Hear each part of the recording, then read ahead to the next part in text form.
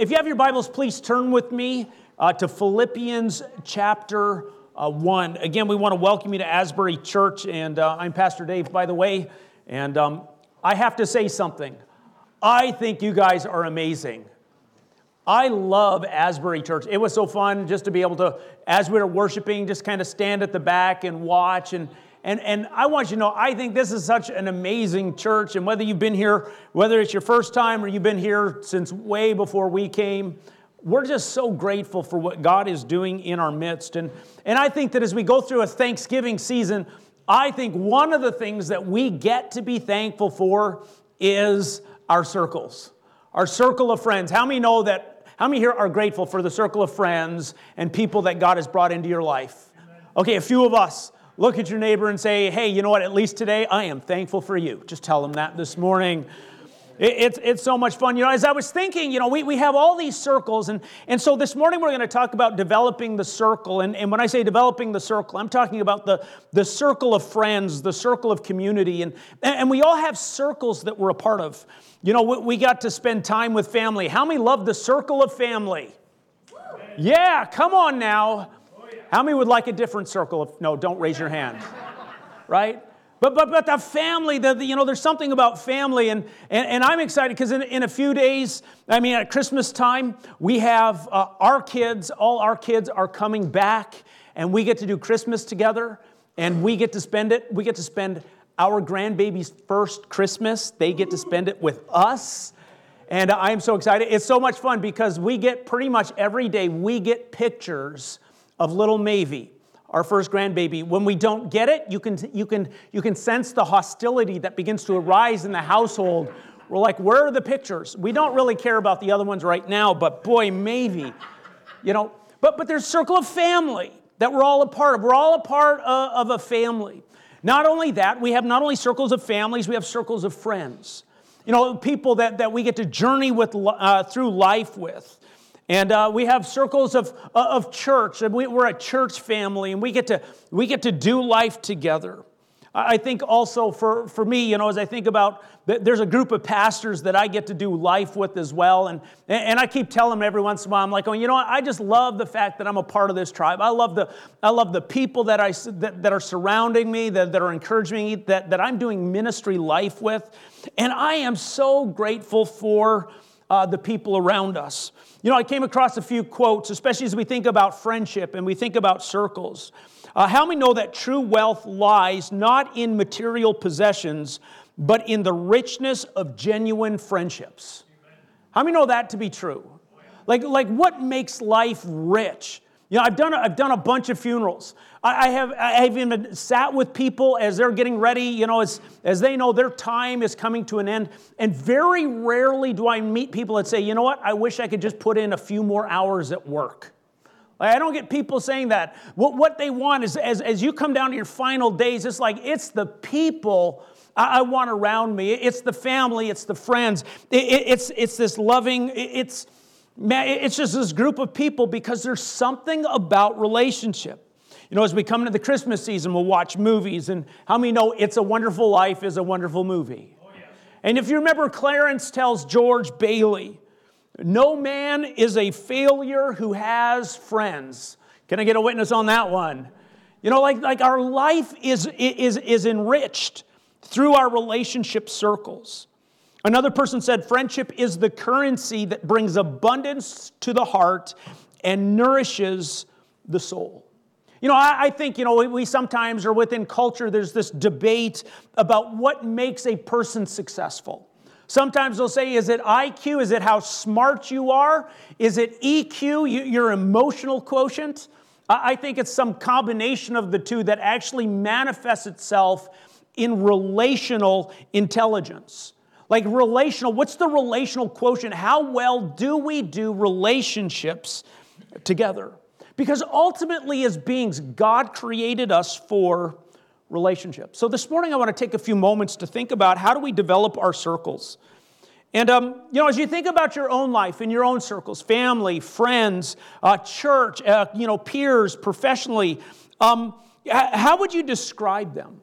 Now, one of the things that I've come to know about people is because relationships are so important, we all long to have relationships deepened. Like a spouse wants to, I want to be a better husband, a better wife. And how many just wish sometimes our kids would just want to be better kids? Come on. Right? But just relationally, we want our relationships to deepen, and how do we make them better? And I want to look at a passage from Philippians chapter 1 this morning, verses 3 through 11, and think about this idea of relationships. And as we do, the big idea we're going to think around is simply this. The quality of our life is impacted by those we surround ourselves with. The quality of our life is impacted by those we surround ourselves with. And if we're going to improve our lives, if we're going to experience the fullness of life that God has for us, I believe it is so important that we do life in community. And so we'll start Philippians chapter 1, verses 3 through 11. Just so you know, Paul here is writing a letter to the church in Philippi. The church in Philippi was an important point in Paul's ministry. If you remember that he had this great passion to take this message of Jesus and to share it all over. And so he went on different missionary journeys, and he shared around what was at the time called Asia Minor, which is kind of in like the southern Turkey area. But then he got to a place, as he has done a bunch of that, they were kind of uncertain. Where do we go next? Where do we take this message of Jesus, that this gospel that has the ability to change and transform lives? Where do we go next? And they would begin moving in one direction, but they didn't have a peace about it, and they'd go in a different direction. And there was this tension about where do we go next? Well, if you remember, Paul had this vision. And the vision was, it was called the Macedonian vision, where he saw a man in his vision saying, Paul, come to us. And so he moved in response to that vision and ended up in a place called Philippi, which was the first city that he planted a church on the continent of Europe. And so as he goes there, it was a place that he had such an affinity for. If you read this letter, you'll find out that not only is it a positive letter, in that there's all this, this acclamations of joy and the challenge to continue to rejoice. But it's a deeply personal letter. It's a letter as he writes to a church. It's people that he cares deeply about. And so as we look at this place from which he developed lifelong relationships, I think that we're going to see, as we look at this text this morning, some important ideas about the circles of friendship or relationships in our life. And the first thing I just want to note as we get ready to read is that the quality of our circle is revealed in difficulty. The quality of our circle is revealed in difficulty. How many know that you really know who your friends are when life gets tough? Like, it's one thing when life is good and easy and you're on top of the world and everyone's with you. But what happens when life goes sideways? What happens when you hit that inevitable moment in life where all of a sudden you're bumping up against the reality of the difficulty of life? How many know life is hard? I don't know about you, but I wish it was easy. How many wish life would be easy at times? But my goodness, it is not. And there are moments, even as Pastor Dwayne mentioned, that just, there's these widowmakers, these things that seem to come out of nowhere, that all of a sudden just kind of crash into your life. And you're like, oh my goodness, now what do I do? And just so you know that Paul, as he's writing this letter, this is what I think is so wonderful about this letter, is that he's actually penning this letter. He's writing it out while he is imprisoned. While he is bound, while he is a captive, he's like, you know what? I am going to write this letter. And so life has gotten, a little sideways even for Paul. He's in a place he wasn't quite looking forward to. And he was in a place where it was so much pressure that there were moments that he just thought, I am not even going to make it out of this alive. And so he writes this letter. And the way he begins this letter is he says this in verse 3, I thank God every time I remember you. In all my prayers for all of you, I always pray with joy because of your partnership in the gospel from the first day until now. Being confident of this, that he who began a good work in you will carry it on to completion until the day of Christ Jesus. I love this. I thank God every time I remember you. Hey, you got people in your life that you think about, and every once in a while you start thinking about them, and all of a sudden it's just like a smile comes to your face? Maybe there's some people that you ran around, you did stuff with, and you're like going, you know what, man, I got so many wonderful memories tied up with these people. Sometimes, I know we also have memories of other people. We think about them, and it doesn't make no smile appear. But Paul's like, boy, guys, I want you to know, like when I thank God every time I remember you. Like when you're in my thoughts, man, I just can't help but stop and say, God, just thank you for these people who are part of my life. And the reason for it is, and when he does think of them, it says, when he prays with joy. Like, again, the people that make his life full, that bring joy to him, even in the midst of darkness.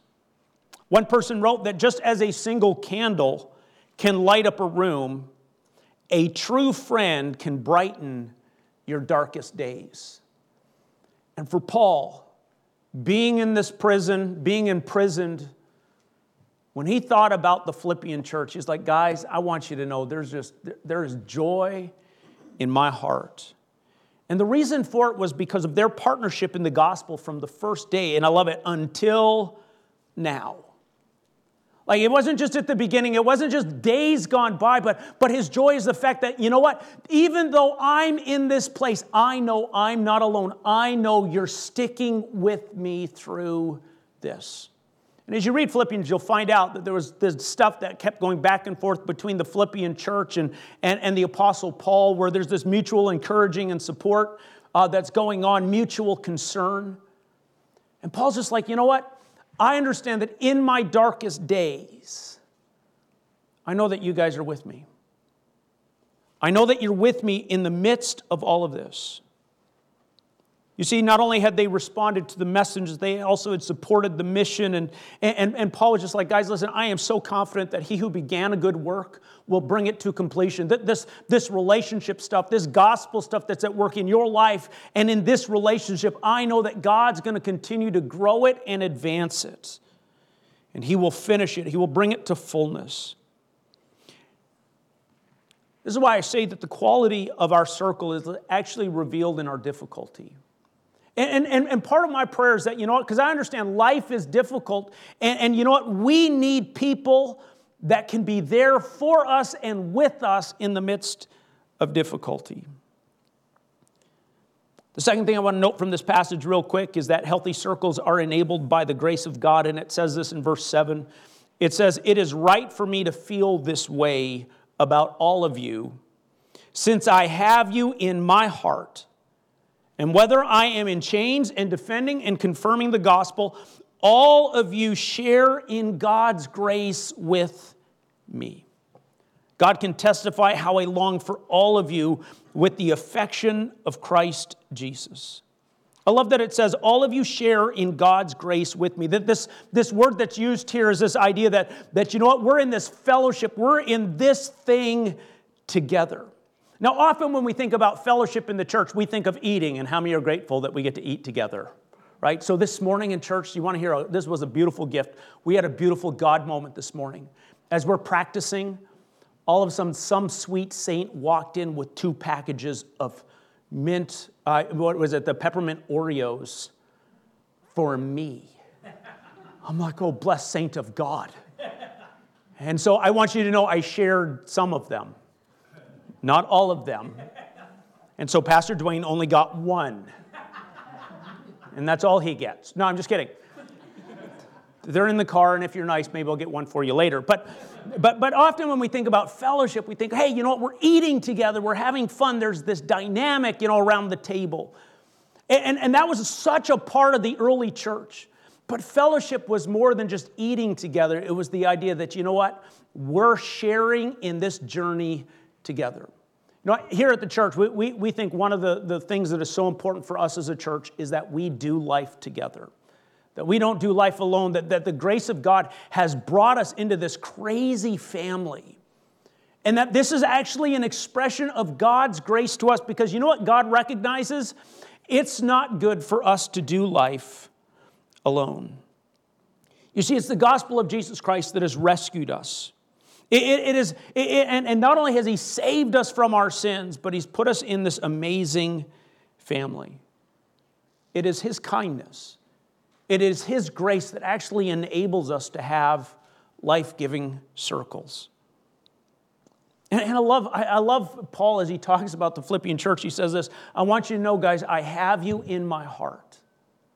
Like, you're a part of my heart. You're a part of what's core to me is the relationship. I have you in my heart. I know I could probably start singing a Disney song.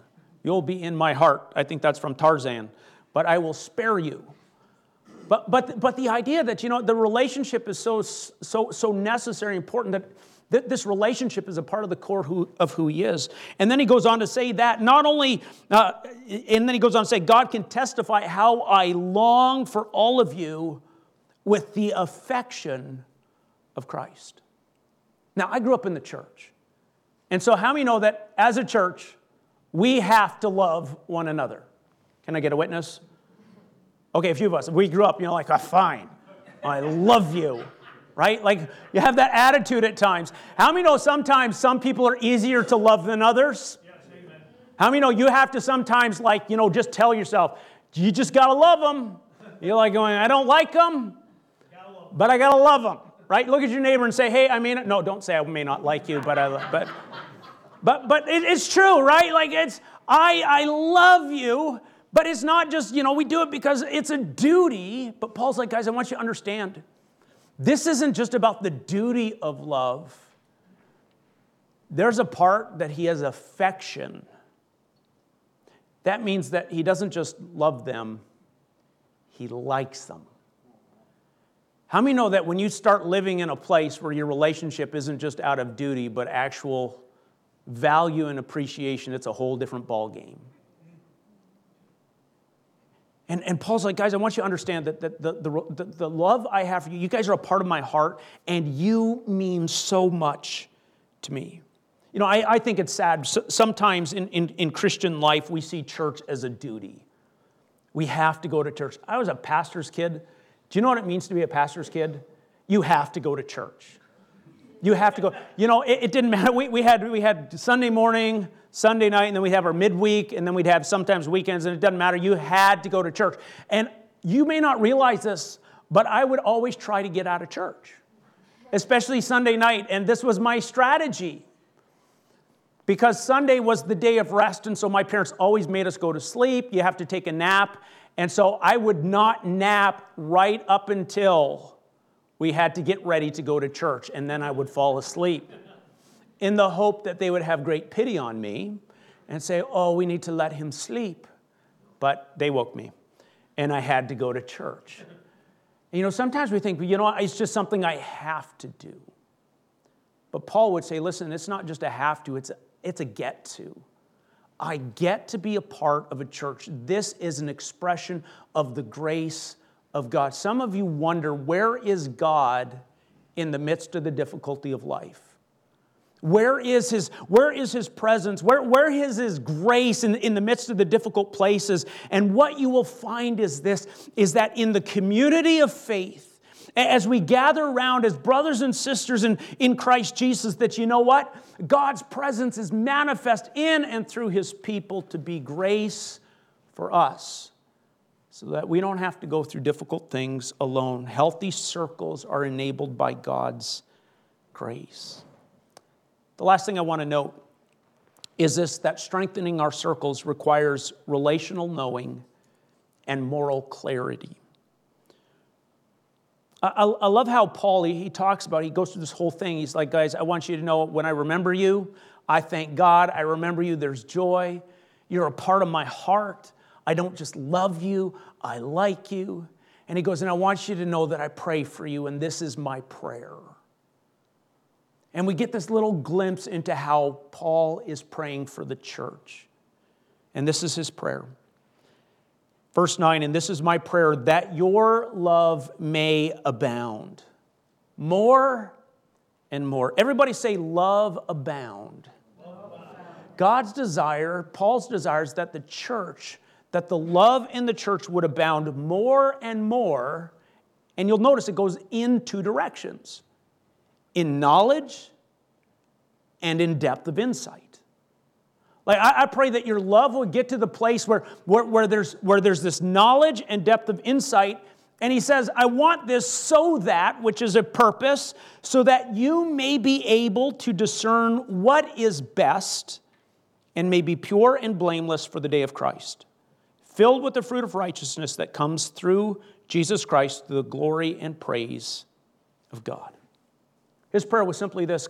Guys, I want you to know, I'm praying for you that your love would abound more and more. How many recognize the central ethic of the Christian faith is love? I'm so grateful for Jesus because he makes it simple. He doesn't make it easy. He makes it simple. He says, hey, you know what? You want to sum up all the law and prophets? I got 2 commandments. Now, this was good news in his day because at the time of Jesus, there were 613 commandments that a child of God was to follow. How many of you are good at remembering 10 commandments? Raise your hand. Like I got a vague idea. How many of you would just be amazing at having to remember 613? I'm like, I can't find my keys. I don't remember where I put my glasses. How am I going to remember 613? And this is why I'm grateful for Jesus. And so he says, okay, we're going to make it really simple. And I'm like, I like simple. And he says, okay, this whole thing's going to be this. Love the Lord your God with all your heart, soul, mind, and strength. And the second commandment is like it, which is love your neighbor as yourself. Love the Lord your God with all your heart, soul, mind, and strength. Love your neighbor as yourself. If you do these things, these 2 commands sum up all the law and the prophets. And this is the life that we are called to live. How many are grateful that he made it simple? How many know that ain't easy?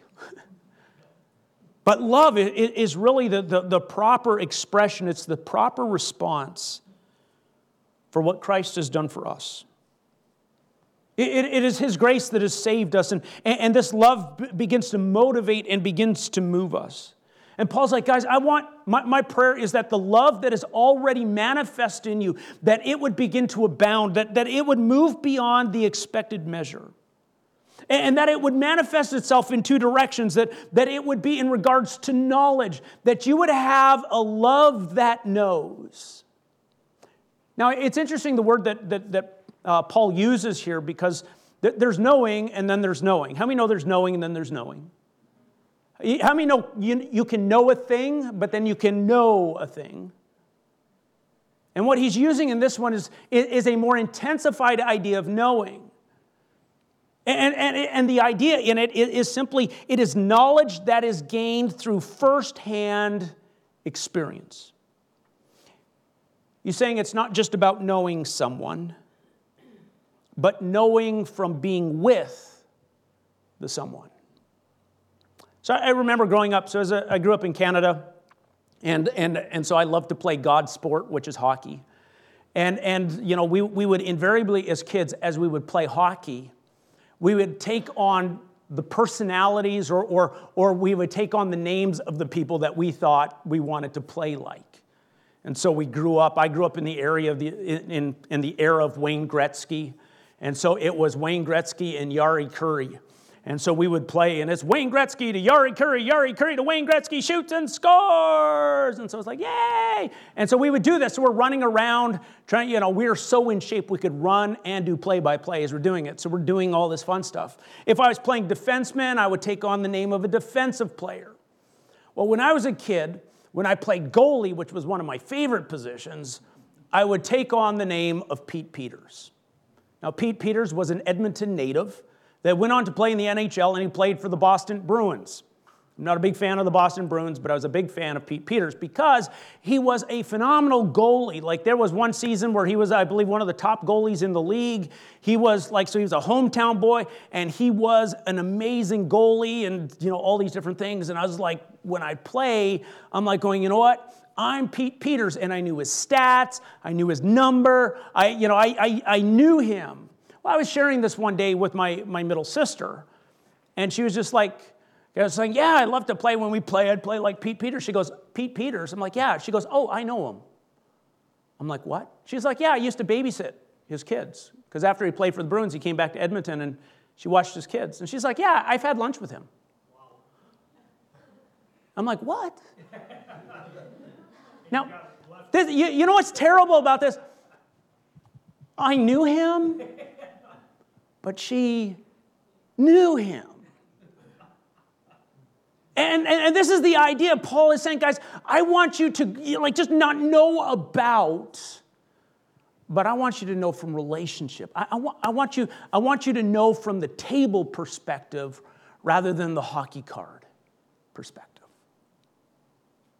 And this happens in our relationship with God. He's like going, guys, I want you to know my prayer for you is that your love might abound more and more in knowledge, that in this relationship with God, it wouldn't just be about God, that you would know about God or information about Him, but you would know from that presence, from that relationship that you've cultivated with Him, that you know God. That you know one another, not just the names of the person that may sit next to you or across the aisle from you, but my prayer is that you would have a love that knows. Because how many know when you really know someone, it changes the way you interact with them? He says, not only do I pray that you'd have knowledge, but that you'd have depth of insight.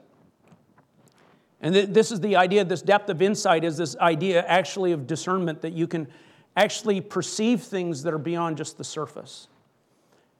One of the things that we all do is we actually all have a presentation of ourselves. How many of you got a presentation of yourself? Like, I dressed up today, I cleaned up, because I want you not to think that, I don't take care of myself, right? Like that there's a presentation part. There's a surface piece. Now, we watch this on social media. How many know social media is not about real people? It's just about what real people want things perceived about them. Does that make sense? So just because you see them on social media, and this I think is so important because sometimes people look at people's social media accounts and go, oh my goodness, look, they have the best life ever. And I'm like going, yeah, they're only putting up the stuff that they want you to see. But that's not the real person.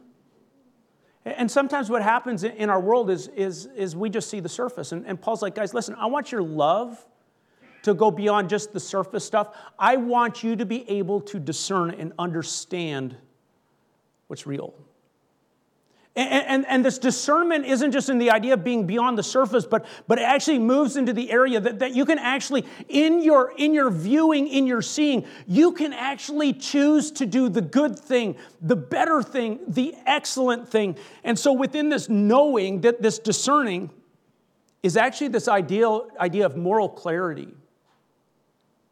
Because you actually know what's going on. And so you can respond appropriately. And Paul's like, guys, my prayer is that you would grow in your love, in knowledge, and depth of insight so that you can discern what is best. So you can discern what is best. You see, I think in our relationships that there are lots of choices that we get to make, and how many know that our choices impact our future? And they impact what we experience. Some of you, you've made choices. You're like, oh boy, if I could go back and do it again, I wouldn't make those decisions because you're like, oh, you know what? These decisions have affected me this way. Wouldn't it be great to be able to make decisions that you don't have to regret in relationship? Oh my goodness. And this is what Paul's saying. Guys, this is my prayer, is that there would be a level of knowing and perceiving so that you don't have to live with regrets in relationships. That you can actually discern what is best and make the good choices. Now, I want you to know that in this moral discerning stuff, that it's more than just being able to discern what is right and what is wrong. That's often the way we frame things, right? Is it right or is it wrong? And there's an appropriateness to understand, hey, if it's wrong, let's stay away from it. If it's right, let's embrace it. Can I get an amen on that one? But moral discernment is more than just being able to define what is right and what is wrong. Moral discernment also helps us understand what is better. Because how many know that our lives are actually filled with a lot of good things? And sometimes we can get our good things out of order. Okay, how many know that work is a good thing? Okay, 3 of us. Come on now, look at your neighbor and say, work's a good thing. Hey, just so you know, work was a part of the garden. It's the original story. You're working in the garden. Don't think that, ideal, if everything was perfect, we wouldn't work. No, you were working in the garden. Work is a good thing. Having purpose and meaning, that's a good thing, right? So it's a good. How many know that family is a good? Can I get some of you? You're like, I know some of your families. I understand why you're not raising your hand. Like, true story, right? How many know family's a good? And how many know that sometimes the working good and the family good can be in tension with one another? What do you choose? See, that takes moral discernment. Because what it requires, moral discerning, isn't just about right and wrong, but also saying, okay, so what good am I going to choose? And sometimes what we have to do is we have to diminish a good so that we can experience something better. And Paul's like, guys, my prayer is that you would do this so that you might discern what's best and that you might be pure and blameless. And these are ideas of, the idea of purity is that your life is being able to live in the presence of God where there is no shame, where there's no fear. That it's pure. And not only is it pure, but it's also blameless in regards to relationship with one another. It's relating rightly. And this is why I'm saying that if we're going to strengthen our circles, it requires relational knowing and moral clarity. Because again, the quality of our lives are impacted by those we surround ourselves with. And so I just want to give some real quick, and these are really going to be quick. 3 will be quick, 1 will be a little longer. About how we develop our circles. The first thing we have to do is we actually have to learn to lean into the grace of God. Again, it's more than just knowing about God. It's being in relationship with Him. And we have to actually lean into the grace of God because God's grace is for our good. You see, it's as we spend time in God's presence that we find the grace that empowers us as we go through life. But it's not only just being in His presence, but also being with His people. Learning how to love in a grace-filled community. And so part of this, how do we begin to develop our circle? Hey, no matter what circle you're a part of, lean into God's grace. Secondly, and this is a big one, we have to develop our moral compass. Okay, real quick. Everybody close your eyes. You have to close your eyes to play this game. This is a fun one. Close your eyes. Everybody keep your eyes closed. Don't look. Okay, everybody, I want everybody to point north now. All right. Now, everybody pointing somewhere. I want everybody point somewhere. Where's north? Well, keep pointing. Where's north? Okay, open your eyes. Look around. There's some people I am not following. I'm just saying. Okay. North is in this direction. All right? Most of you were right. Some of you were... I love Neil. Neil's like going, we're in church.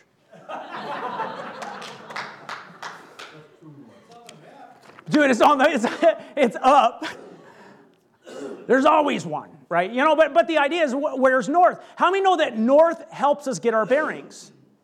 If you think a place is north that is not north, and you begin to make decisions to get someplace without recognizing where north really is, you're never going to get there. Does that make sense? And this isn't just a geographical thing. This is actually a moral thing. Did you know that everybody here has a moral compass? The problem is they don't work. So let me tell you about sin real quick. You know what sin does? So we talk about sin. There's a lot we talk about around here every once in a while.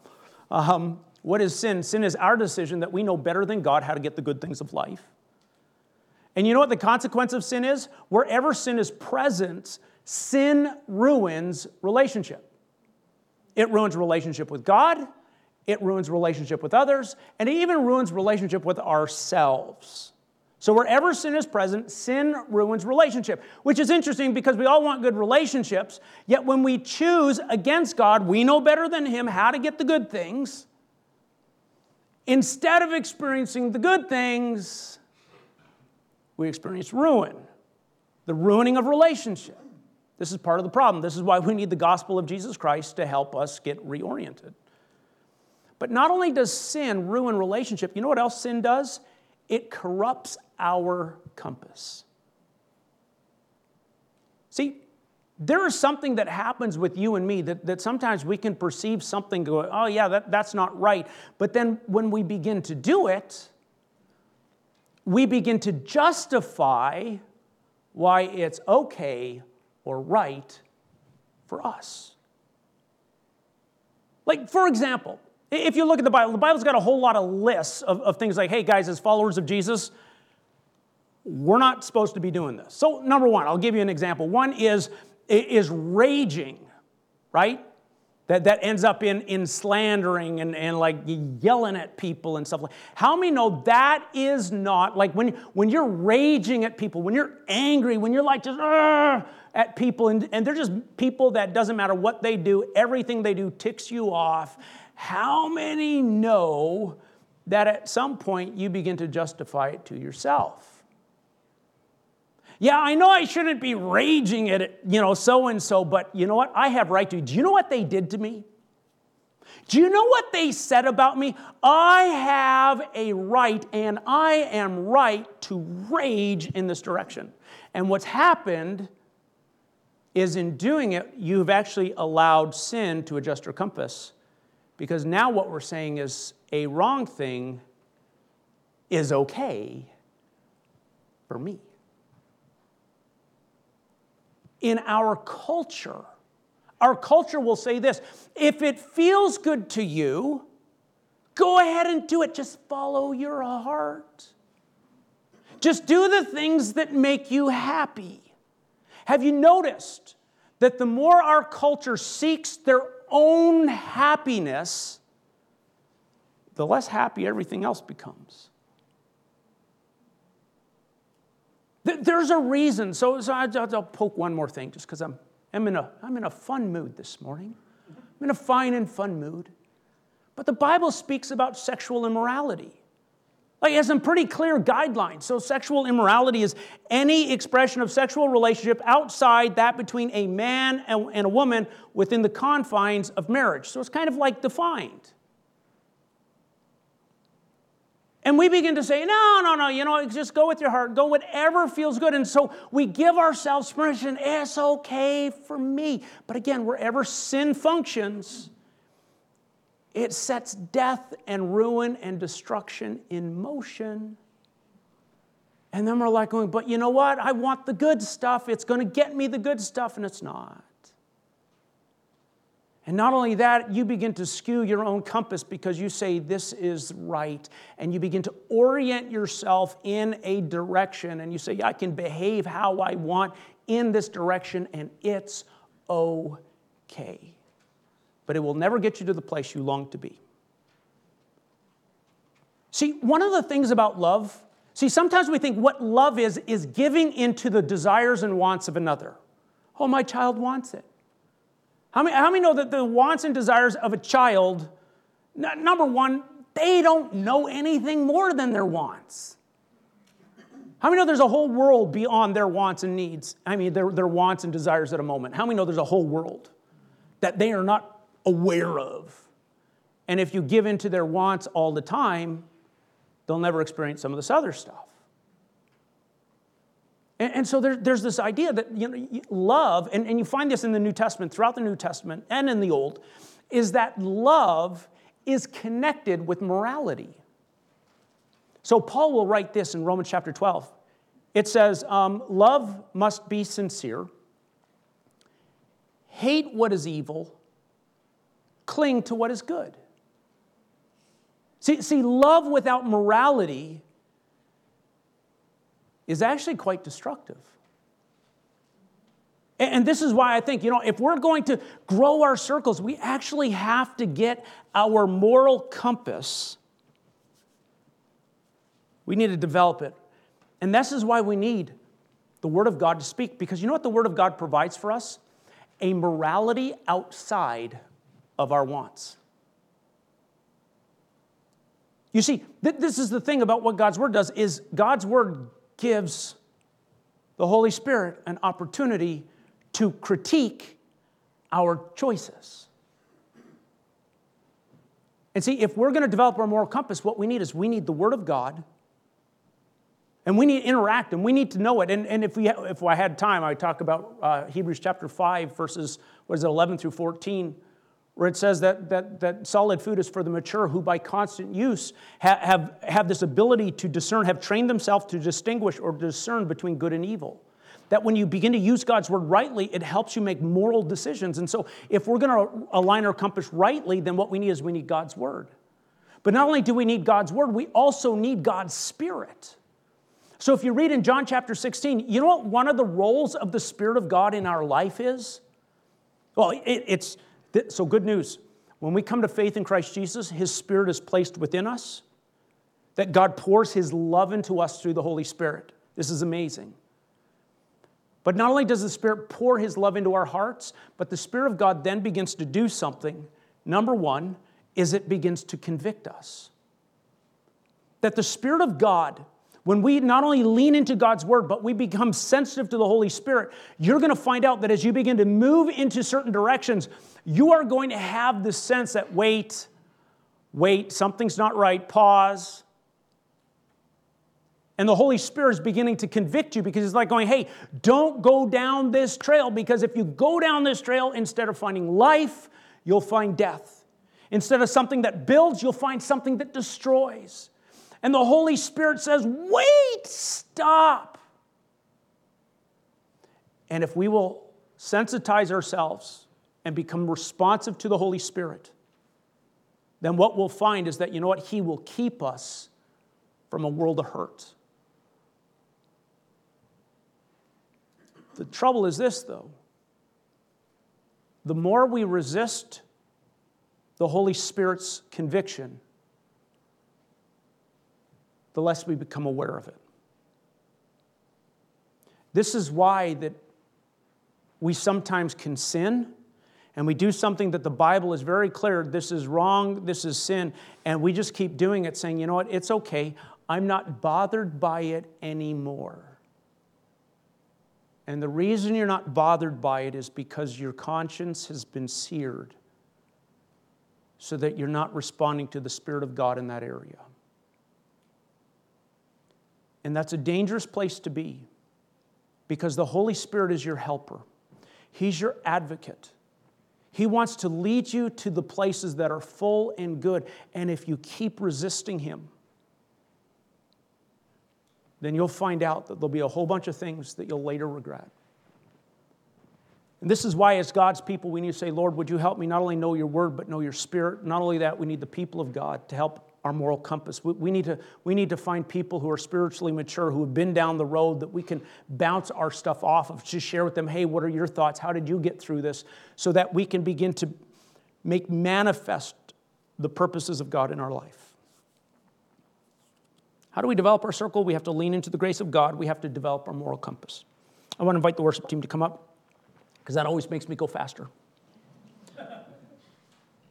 If we're going to develop our circles, we also need to let go of lesser things for greater things.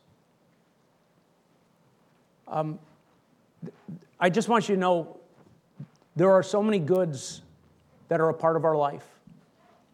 But sometimes good can be the enemy of better. And sometimes in our relationships, we're like, yeah, my relationship is good. And so we just kind of coast in the goodness of a relationship. And in so doing, we miss out on the better. So sometimes we have to learn to say, okay, you know what, God, would you help me through your word, through your spirit?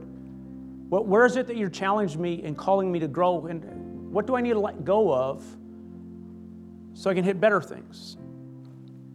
The last thing, if we're going to develop our circles, we lean into the grace of God, we develop our moral compass, we let go of the lesser for the greater, and lastly, we commit to journey together through. Please understand that relational maturity is developed through time and testing. And we need to be a part of circles that say, you know what, I'm not giving up even though it gets hard. Even when things aren't going in my direction, even though it's not always what I want, when you commit yourself, when you begin to say, hey, you know what, God, I'm going to trust you in relationship through time and testing, you'll find out that there's a whole lot of good that you will never experience if you abandon it too soon. I'm so excited. So this coming year, Rachel and I are going to celebrate 30 years of marriage, which is pretty impressive for one person to put up with me for that long. Just so you know, this church is really close because you've been putting up with me for over 20 years. Good Lord. Okay? For those who are married, you know that when you first get married, you have this great idea of what marriage is going to look like, but then you find out something. You find out, oh my goodness, it's not going exactly like I thought. So you get a little cranky, right? And you're like going, maybe I made a dumb decision. You probably did, but hey, you made the decision. No, I'm just kidding. But you begin to stick it through. And you begin to grow, and you begin to develop this whole thing, this abounding love thing. And all of a sudden, you're experiencing a whole bunch of goodnesses that would never have been known had you not gotten through. This is why Paul, as he writes to the Philippian church, says, guys, I just want you to know, every time I remember you, I just thank God. Your partnership in the gospel, from the first until now, you've been with me every step of the way, and I am so grateful because even though I am in a difficult place, I can make it in this place not only because I have an amazing God who's with me, but because I know that in this place I'm not alone. You see, the quality of our life is impacted by those we surround ourselves with. And I think that, you know, as we go through, we're coming out of the Thanksgiving season, which is like, hey, God, we're thankful. And we move into the Christmas season, we're like, now I got to deal with family. And I understand family is messy and difficult. Yet I'm convinced that God says, listen, I want you to experience the fullness of life, and part of that fullness of life is found in relationship. And may we be the kind of people that allow the hope of God to fill our hearts. And not only give us faith for our past, but give us confidence for even our struggles today. Because we have a God who loves us. He is our hope, and He is our strength. Let's pray. Lord, I thank you that you love us. I thank you that you're working in our lives to bring about amazing good. And Lord, I pray along with Paul, Lord, that our love may abound more and more in knowledge and depth of insight, so that we might be able to discern what is best and that we may be pure and blameless for the day of Christ. Lord, that we might be filled with the fruit of righteousness that comes through Christ Jesus, for your glory and for your honor. Lord Jesus, I pray specifically that, Lord, you would help us lean into your grace because you are good and you care for us. And Lord, I pray that you would help each one of us develop a moral compass that reflects your purpose and your will. Lord, would you forgive us? Because, Lord, there are so many times that we justify our way, even when it's against and contrary to your way, because we believe it's right. And God, instead of knowing life, God, it's producing ruin. So, Lord, would you forgive us our sins? And God, would you give us the strength and courage to live the life you're calling us to? Just while your heads are bowed and your eyes are closed, how many would just simply say, you know what, my prayer is that my relational circles would grow and develop as God desires? If that's you, just raise your hand real quick. I want to see those hands. Yeah, look at all those hands. How many would also recognize, as you think about your piece in that relationship puzzle, you're like going, you know what, there are aspects about my moral compass that I am not living in line with what God's Word says. And you'd be like, oh, you know what, God, would you forgive me my sin? Lord, would you give me strength to live rightly for you? If that's you, would you raise your hand? Because I want to pray with you. Lord, you see these hands? These are your kids whom you are crazy about, whom you love. And God, I pray that, Lord, even in this acknowledgement, that you would begin to produce life-giving change. Because our hope is in you. Thank you for your kindness and grace. In Jesus' name.